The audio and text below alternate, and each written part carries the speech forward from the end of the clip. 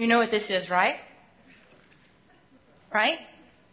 I like kid toys, and I like to play with kids and have a lot of fun because they're innocent and they're creative and they're obnoxious and immature, and it kind of fits my personality a little bit. Well, not the obnoxious and immature part, Katie. The have fun, be creative, kind of get down the floor, play around, get on their level, and I enjoy doing those kinds of things. Now, you know when you grow up that you played with this. Everybody played with this, right? This little magic 8-ball.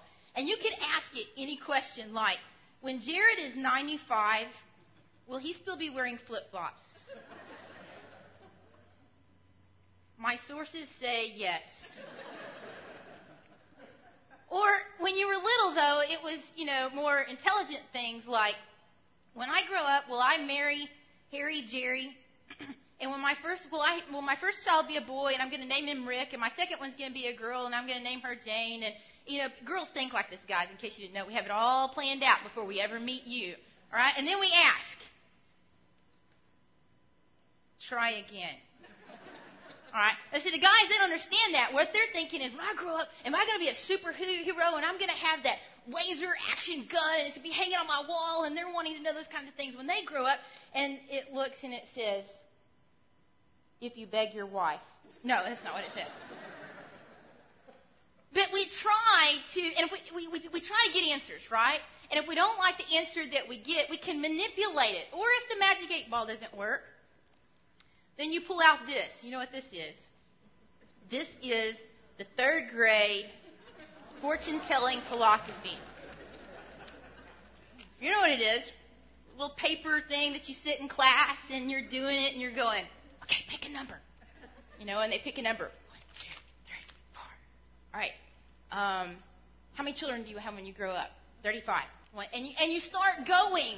And then you pick under here and you find the answer that says when you grow up, you're going to live in a zoo and all your children will be hairy. And it makes absolutely no sense. But to a 3rd grader, it's fun.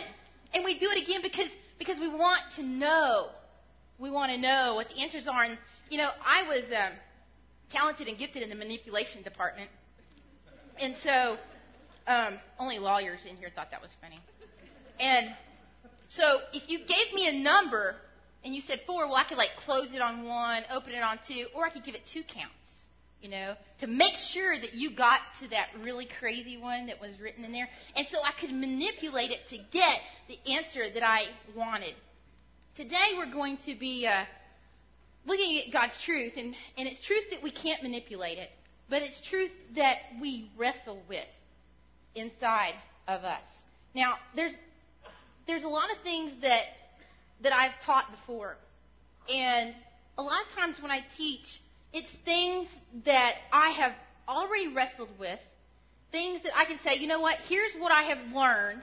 I've already been there, I've done that, now let me kind of help you and kind of show you where I've been and what I've learned. And then there's other times that I teach that God is really working on my heart and in my life.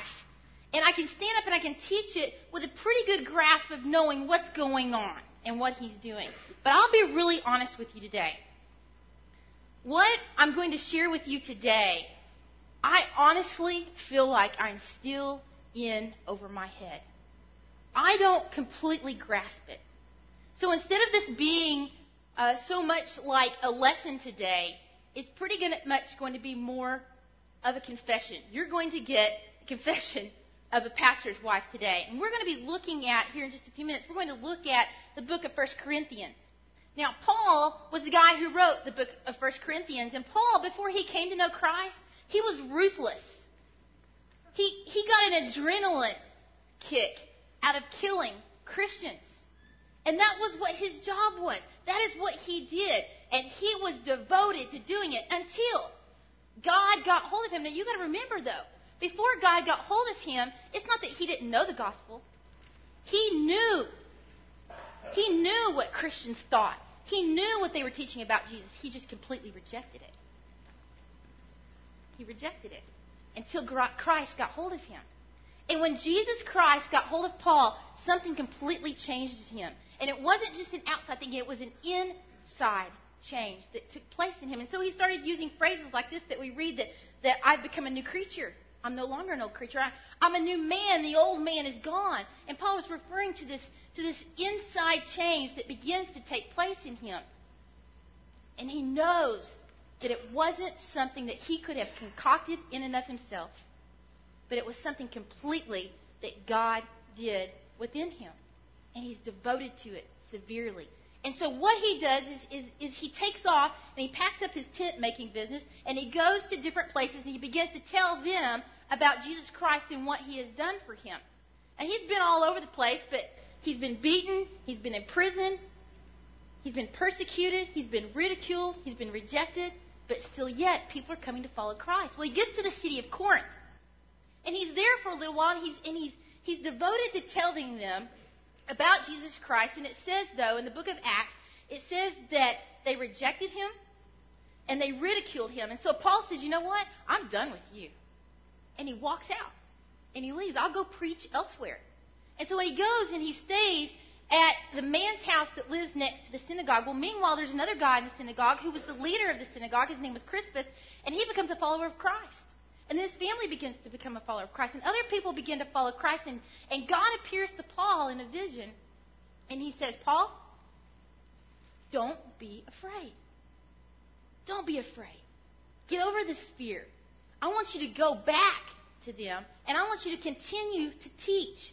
And I'm going to be with you. And Paul, what you don't know is that there are many other people in this city who are also followers of me. And so he goes back to the synagogue. So much that he stays there and he's teaching them, and he stays with them for a year and a half. But they were a tough, tough crowd. Turn in your Bible, if you will, to 1 Corinthians. Paul, we know, was afraid. God tells him, Paul, don't be afraid. You know, you can classify our fears usually into 3 different groups. One, you could classify it into fear of maybe people, okay? And usually with that comes the question that says this: what if they, and then you fill in the blank. What if they don't like me? What if they think this? What if they say this about me? What if they do this? Okay? Or a second classification of our fear could be fear of failure. And that question comes like this: what if I? What if I don't? What if I can't?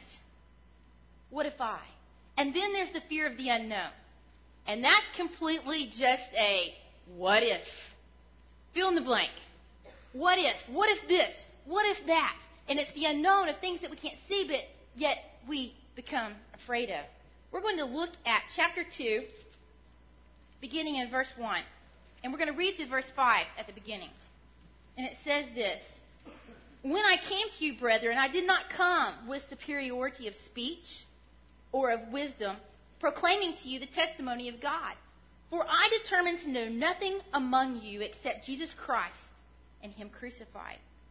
I was with you in weakness and in fear and in much trembling, and my message and my preaching were not in persuasive words of wisdom, but in a demonstration of the Spirit and of power, so that your faith would not rest on the wisdom of men, but on the power of God. Now, I thought about doing this today. I thought about putting one of those psychology couches up here, you know, and just kind of lay out on it and hand out a yellow legal pad to you guys as you came in so that you could take notes. Because what today is going to be is I've titled it Confessions of a Pastor's Wife. Ooh, ah. You know, and so now you may be thinking, you're probably thinking, you know, one of a few thoughts. One is after I tell you some of the things that I'm going to tell you,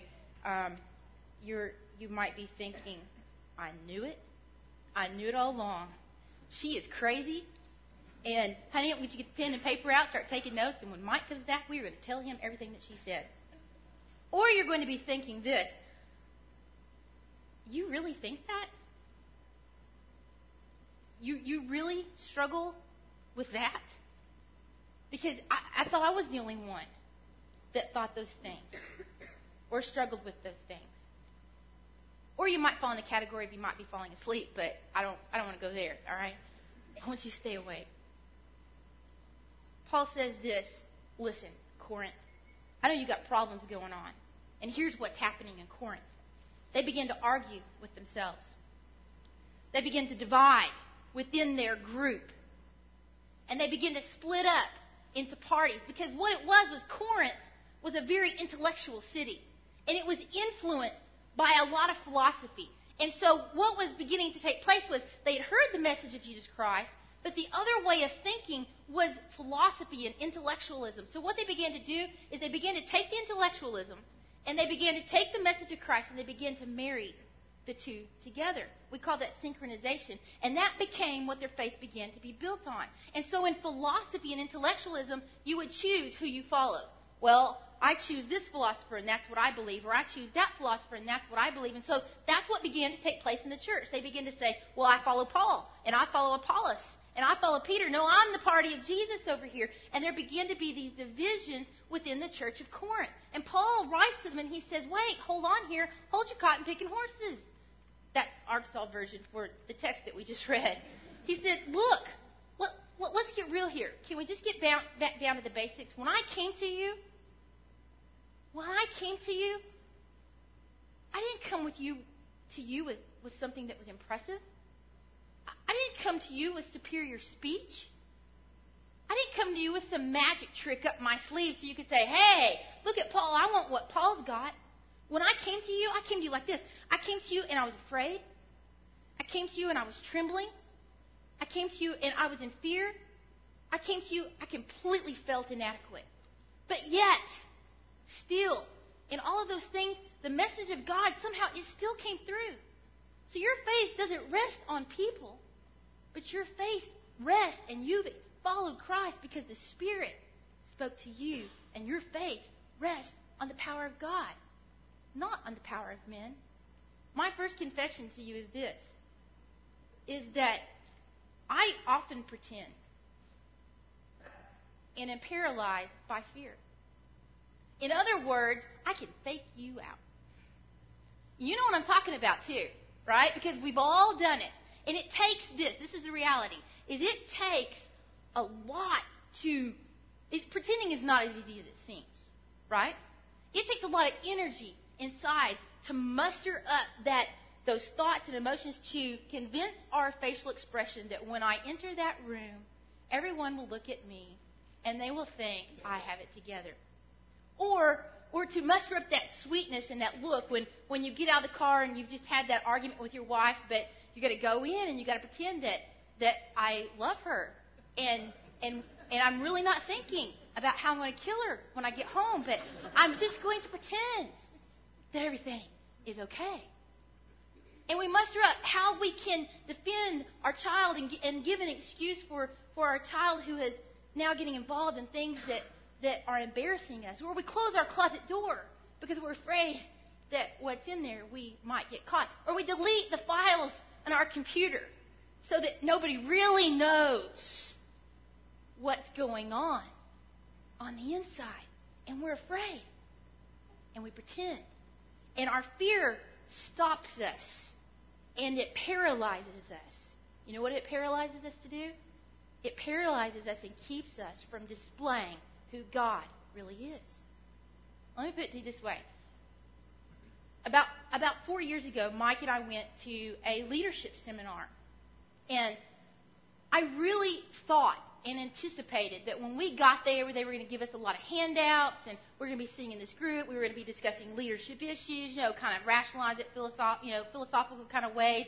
And I was going to come away, and I was going to be a better leader, and it was going to be a great time. And when we arrived, though, there were just 3 other couples.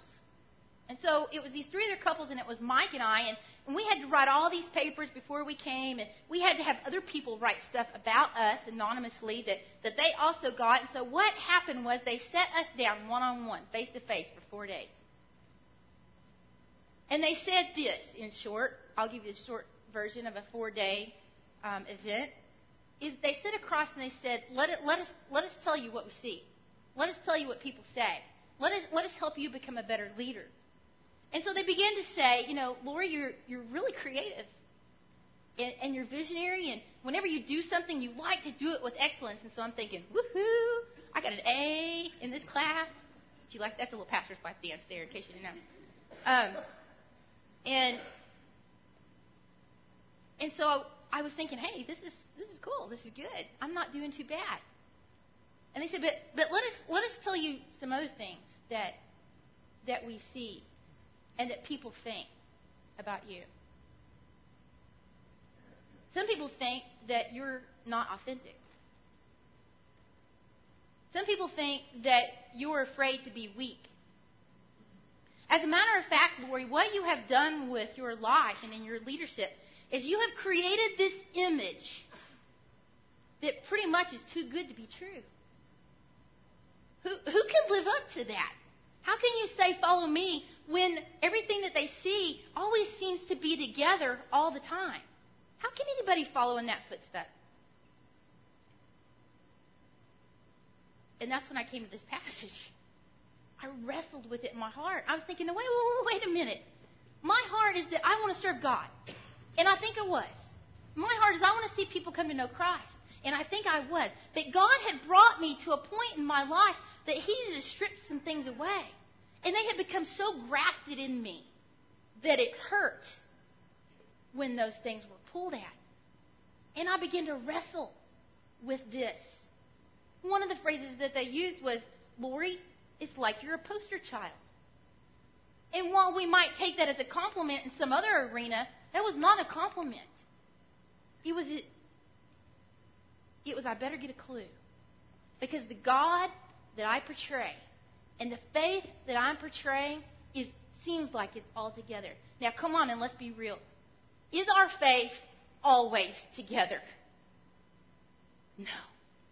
Do we always have the answers? Absolutely not. But we feel on the inside we don't want people to know on the outside. And so what we do is we take the way that things are and we pretend that they're not. And so what I want to do is I want to convince you that the things that the way that things are really aren't. So by the time you're finished thinking, what you're thinking is the things I wish that they would be. Did that completely confuse you? Don't worry, I often confuse myself too. But you know what I'm saying. We don't want people to know the real deal. But in doing so, we paralyze any forward movement of God being shown through us. It was about a year and a half after that I slammed into a wall. Mentally, emotionally, spiritually, and physically. Part of it was due because of overexhaustion. Part of it was due because of burnout. Part of it was due because I needed to rethink some things in my life. And I had a hard time coming up with this phrase. I'm depressed. I'm depressed. How do I go to church at a women's Bible study and lead it and say, hey, y'all have the joy of the Lord now, and I'm going to pretend like I'm just doing really great, but you know what? I'm depressed. And for the first time in my life, you know what I did? I gathered a few people around me. And I said, all right, ladies, let me tell you what's going on. This is the real deal. This is the real thing. I don't know how I'm going to get out of it. I don't know how to combat it. And you know what they did? They said, Lori, I can't believe that. Are you kidding me? No, that's not what they said. Most of them had been there. Most of them knew exactly what I was saying. One lady was just thankful that somebody admitted what they were going through. When we can admit and when we can go forward in our weakness and in our fear and in our trembling, then you know what can be displayed? God's power. And people's faith will then rest on His power. So I have to rethink things. I have to rethink this. I have to change my thought. I have to rethink. I can move forward in fear, and I can move forward in weakness. And this is what Paul did. But somehow we've lost the correctness that it's okay to be weak. You know that song that we sang, we are weak, but He is strong? Somehow we lose that. And so what we do is we cheapen the power of God. We devalue it. And if we're not careful, Grace Point Church, and if I'm not careful, Lori McDaniel, you know what people see?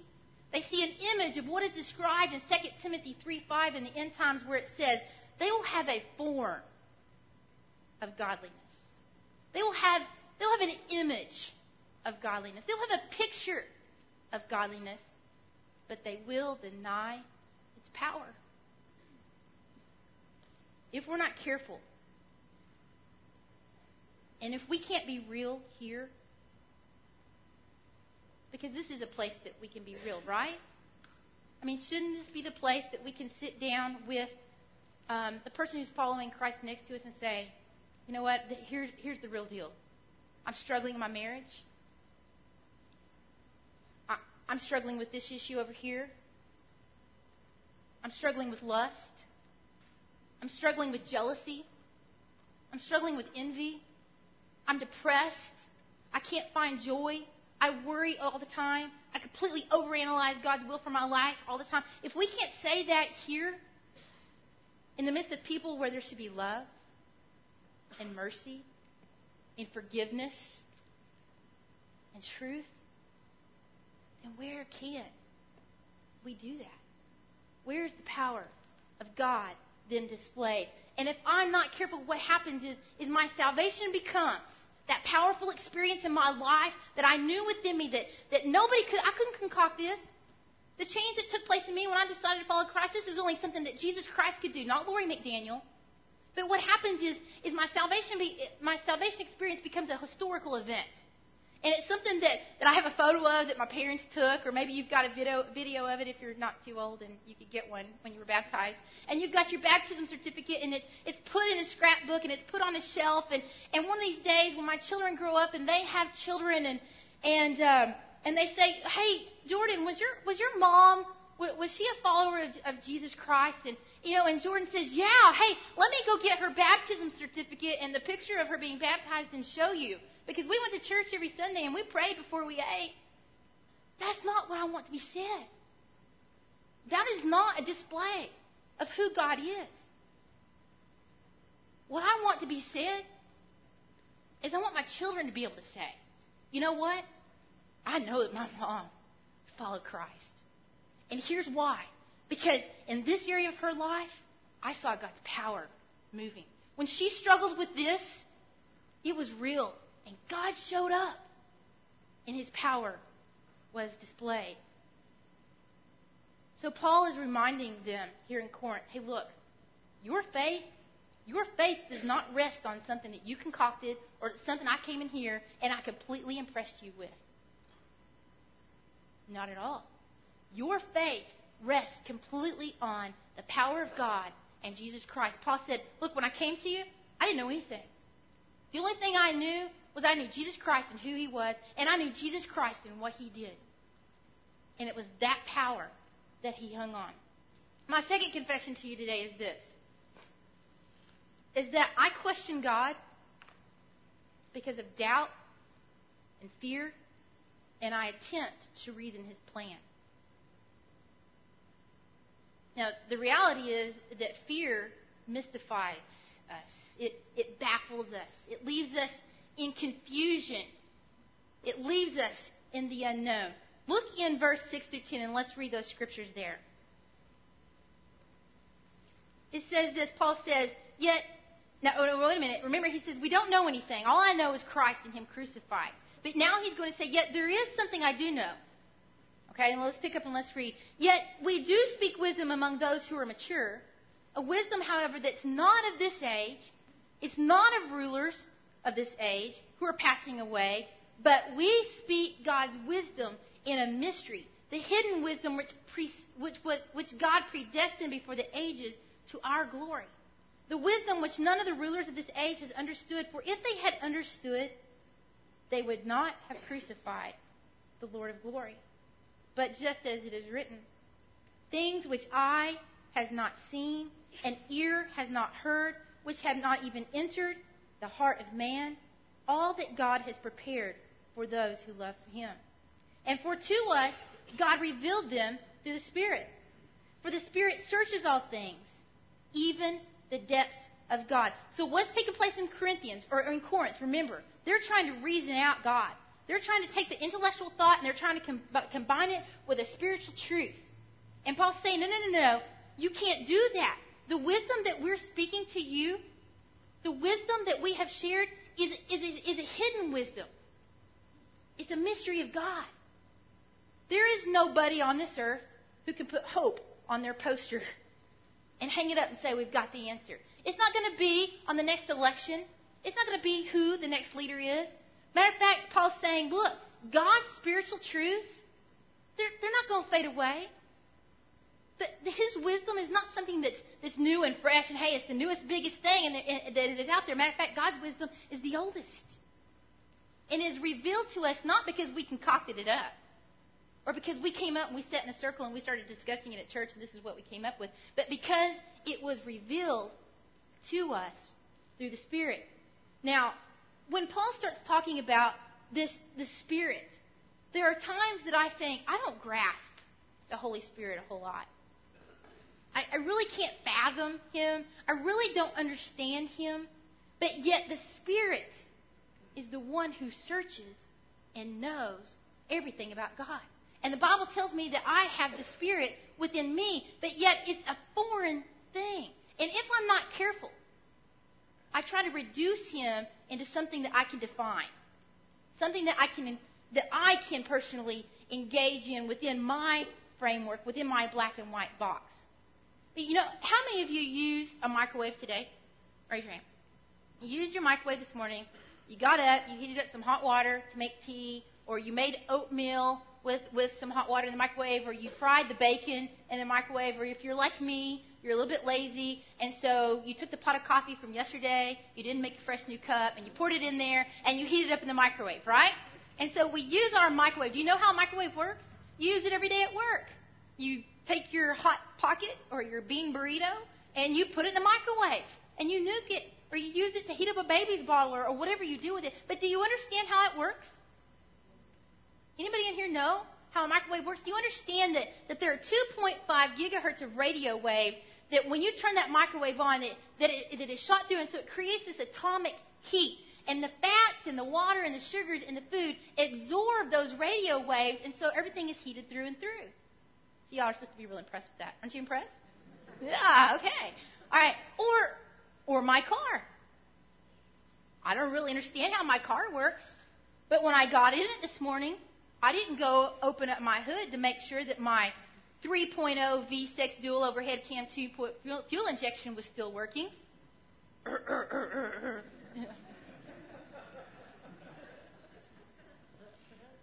the internet. You know how the internet works? How many of you went on the internet this morning, checked your email, checked your Facebook? You know you did, but only one is brave enough to admit it. We're addicted to it. When the electricity went off at our house, my children were not concerned about whether or not we were going to be able to cook food or have heat or hot water. What they were concerned about is they couldn't get on the internet. There was no Facebook. But do you know how it works? Do you understand that when you dial into your internet service provider, your IPS, and you have an IPA account, and you dial into your POP or your office, you have an LAN account, and maybe your wireless, maybe it's your internet service, maybe it's a WEP account or a WPA account. How am I doing, Philip? Am I doing all right? Okay, thank you. But do you understand how it works? Oh, but we engage these things every day. I don't really understand how they work either. I just had to go look up the internet and get the information. I had to go and get it and learn it in a school book. What about the sun? Those are man-made things that we just talked about. What about the sun? You know that the sun is 93 million miles away, and the light from the sun travels 186,000 miles per second. Do this. Everybody do this. That's the most charismatic you got this morning. Do it again. It's feeling good.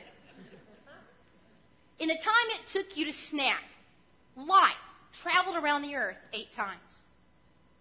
Gee, you could almost say amen to that one, couldn't you? Wow, God. And when you walk outside, the heat that you're feeling from the sun, it came off the sun 8 minutes ago. Yet I don't really comprehend it. I don't really even think about it. But yet it is involved in my life in totality. The Spirit of God. I can't define Him. God's wisdom. I can't go home and look it up on the internet or sit down with a school book and figure it all out. And so what happens is because I begin to doubt because of my fear. And I begin to question God. But when in reality, what I need to do is I need to go, you know what? I know that the Spirit of God lives in me. if you were to look in the very next chapter in 1 Corinthians 3:16, just a little bit over, it says, do you not know that you are the temple of God and that the Spirit of God dwells in you? So wait a minute. The Spirit of God who lives in me searches out and knows the very things of God. Did you get that? The Spirit who absorbs God and knows all things about God is the very Spirit that dwells within me. And yet I'm afraid. And yet I question God. And yet I doubt. You know what's happening?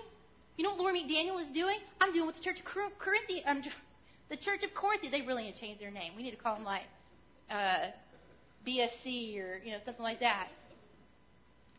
I'm doing what they did. I'm taking my human reasoning, my human thought, my human rationalization, my human analytical personality, and I'm combining it with the spiritual things of God. And Paul's saying, no. You can't do this. We create a lot of things. We discover a lot of great things. We have answers and solutions and inventions and creations, and all of those things were great. But you can't take that same human reasoning and try to explain God's will for your life. You can't take that same human reasoning and God asks you to do something. You can map it out, and you know what the outcome is going to be. You can't do that. And we have to move forward in trusting in God. But if I question God, and I'm thinking, God, are you really calling me to go do something? Because I'm not real clear about this. And I'm afraid. Then what I become is a lot like the Israelites. Remember when the Israelites left Egypt? God delivered them out of Egypt. Yay, hurrah, we go, we're out. We come to the Red Sea. Oh, no. What are we going to do now? Oh, wait, but now, see, we know. We can go, hey, clueless. Didn't you just see that God delivered you out of Egypt? Don't you think He's going to deliver you over here to now? But instead, we come to the Red Sea, and oh, my gosh, we're afraid. What's going to happen? But God shows up, and His power works. And they cross the Red Sea. Hoorah, yay, God showed up. And, oh, no. Now we've got enemies our tail. Now what's going to happen? And we're back in the fear thing again. And the water takes them over, and every one of them is killed. But then they get to the wilderness, and they're afraid that they're not going to have food. And God gives them food, and they're afraid they're not going to have water. And God gives them water. And God says, here, I want you to go in the promised land because it has everything. And you know what they do? They go to the promised land. You know why? Because they questioned God. And so the story that was being told was not a story of God's power any longer. It was before. But when we quit going forward in our fear, knowing that God and trusting that God's Spirit is within us and His power is working through us, the story stops. The story is no longer being told about God. We all want miracles, Erwin McManus says. We all want miracles, but we spend our lives avoiding the context in which miracles happen. So what happens is we barter with ourselves on the inside, and we're looking for that good logical reason of why we can't do what it is that God's asked us to do. But we got a good reason for it. And so what happens is we exchange the awe of God's magnificence for something that's minimum and explainable. Wisdom will not be delivered to you by man. Matter of fact, if you're here today and you've been questioning, this whole God thing maybe, and maybe it's something I want to explore, or maybe you're new in your faith, or whatever, and you're thinking, you know what, maybe I can reason it, maybe I can find the answer to this question, and so on and so forth, I'm going to tell you right now, you cannot. You will not. It is only revealed to you by the Spirit that we can't comprehend. My third confession to you is this. Is I can be consumed with what is not true. Pretty much the fear of the unknown. In 1 Corinthians chapter 2, verse 11, let's pick up and read there. For who among men knows the thoughts of man, except the man which is in him? See, right now, whatever you're thinking, nobody has a clue. Only you do. And the only way that other people around you are going to have a clue about what you're thinking is if you choose to reveal it to other people. Nobody knows the thoughts of a man. In verse 12. Now we have received not the spirit of the world, but the Spirit who is from God, so that we may know the things freely given to us by God, which things we also speak, not in words taught by human wisdom, but in those taught by the Spirit, combining spiritual thoughts with spiritual words, not human reasoning with spiritual thoughts. But a natural man does not accept these things of God, for their foolishness to him, and he cannot understand them, because they are spiritually appraised. Now I want you to think back with me when you were a kid. And I'll pause here because for some of you that will take a little bit longer. Okay, think back with me when you were a kid. I want you to think of those thoughts that you had going through your... Remember that house that everybody in your neighborhood made up a story about? Remember the creepy house? Remember your closet and the things that you thought were in it? When I was growing up, my grandmother took me to see the movie Jaws. And I was about in the third grade, and I'm still in counseling because of that one. And I left the movie, and I spent the summer with her at their kind of townhouse complex, and there were swimming pools that were there. And I remember walking to the pool after seeing the movie Jaws, and I remember asking my grandmother, how shallow can sharks swim? And she said, well, I think they could swim in about 2 to 3 feet. So we get to the swimming pool, and I scope out the pool.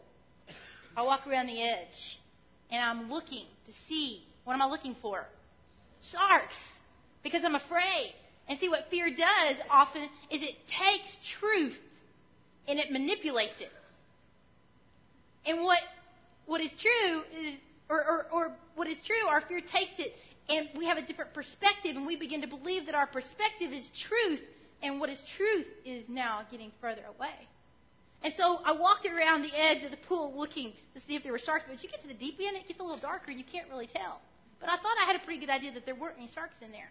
So I got up on the diving board to jump in. But then you know what I began to think with my fear? They could come up through the drain. That's right. You didn't know that, right? Is it truth? No. But I believed it. I believed it so much that when I jumped into that pool, I was out of there a split second. And nobody knew the fear that was going through me. But I was out of there, and they just thought I was a really fast swimmer. Or remember the movie Star Wars? That when I was little, the first one came out, which was the fourth one at that time. And Chewbacca was the good character. But you didn't know this. My parents didn't know this. But he lived under my bed. And if I got too close to the edge of the bed, he would grab my feet and pull me under.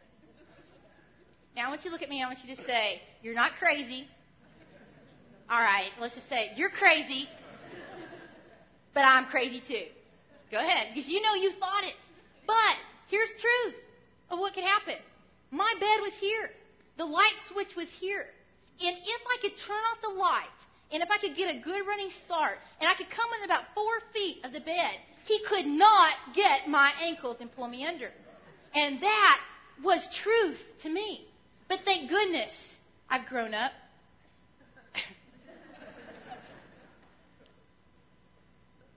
And so now I think things that are a lot more mature.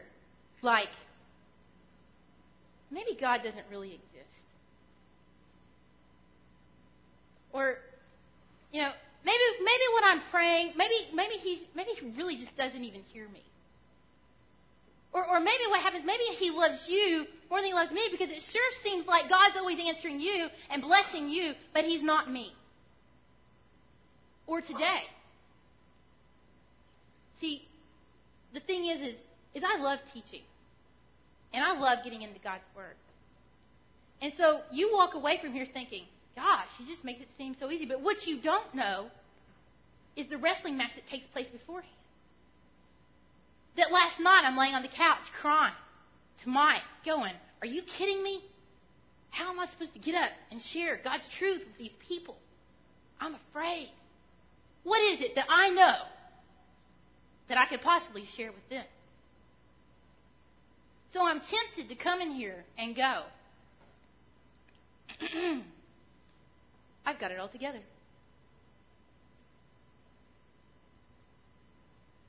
And I don't. And I wrestle. And I struggle. You know, when God called us to go to Africa, you got to remember that's all you know about us is mission. But there was a time that when He called us to do that, we were completely afraid. But let's say that we never went. So then what's the story? There isn't one. Or what if, when we were afraid to start Grace Point Church, we didn't do it? There's no story. There's no story of God. And the thing is those are just two examples that maybe went forward, but I could probably give you a lot longer list of things that I didn't go forward in. Because I didn't spiritually appraise them.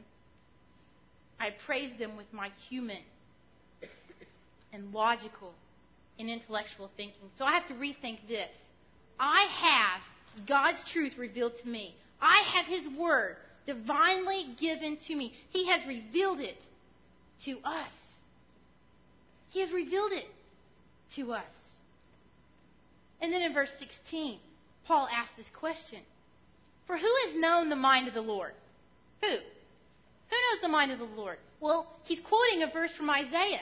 But now we have the answer. The Spirit knows the mind of the Lord. And since the Spirit is in us, and if you look at the very end of verse 16, it says, we have the mind of Christ. We have the mind of Christ. You know, in that chapter in Isaiah 40, when he's quoting that, he's asking that question. When he says, who can know the mind of Christ? All through that passage, it's a long chapter. But it goes on, it's describing God. And it's asking a lot of questions. And it says something like this. It says, you know, who can know God? Who can know what He's really thinking? Who can know the mind of Christ? Who was it that instructed God? What school did He go to learn how to be God? I mean, who is it that can measure the sky between his pinky and his thumb? And who is it that every night marches the stars out one by one and calls them by name? And He's so great and He's so powerful that there's not one that's even missing. What are you going to do? You're going to go fashion a little no God? You know, with some bronze or silver and gold, and make sure that it's leveled off so it won't tip over. Who knows the mind of God? The Spirit knows the mind of God. And the Spirit lives in us. And reveals truth to us.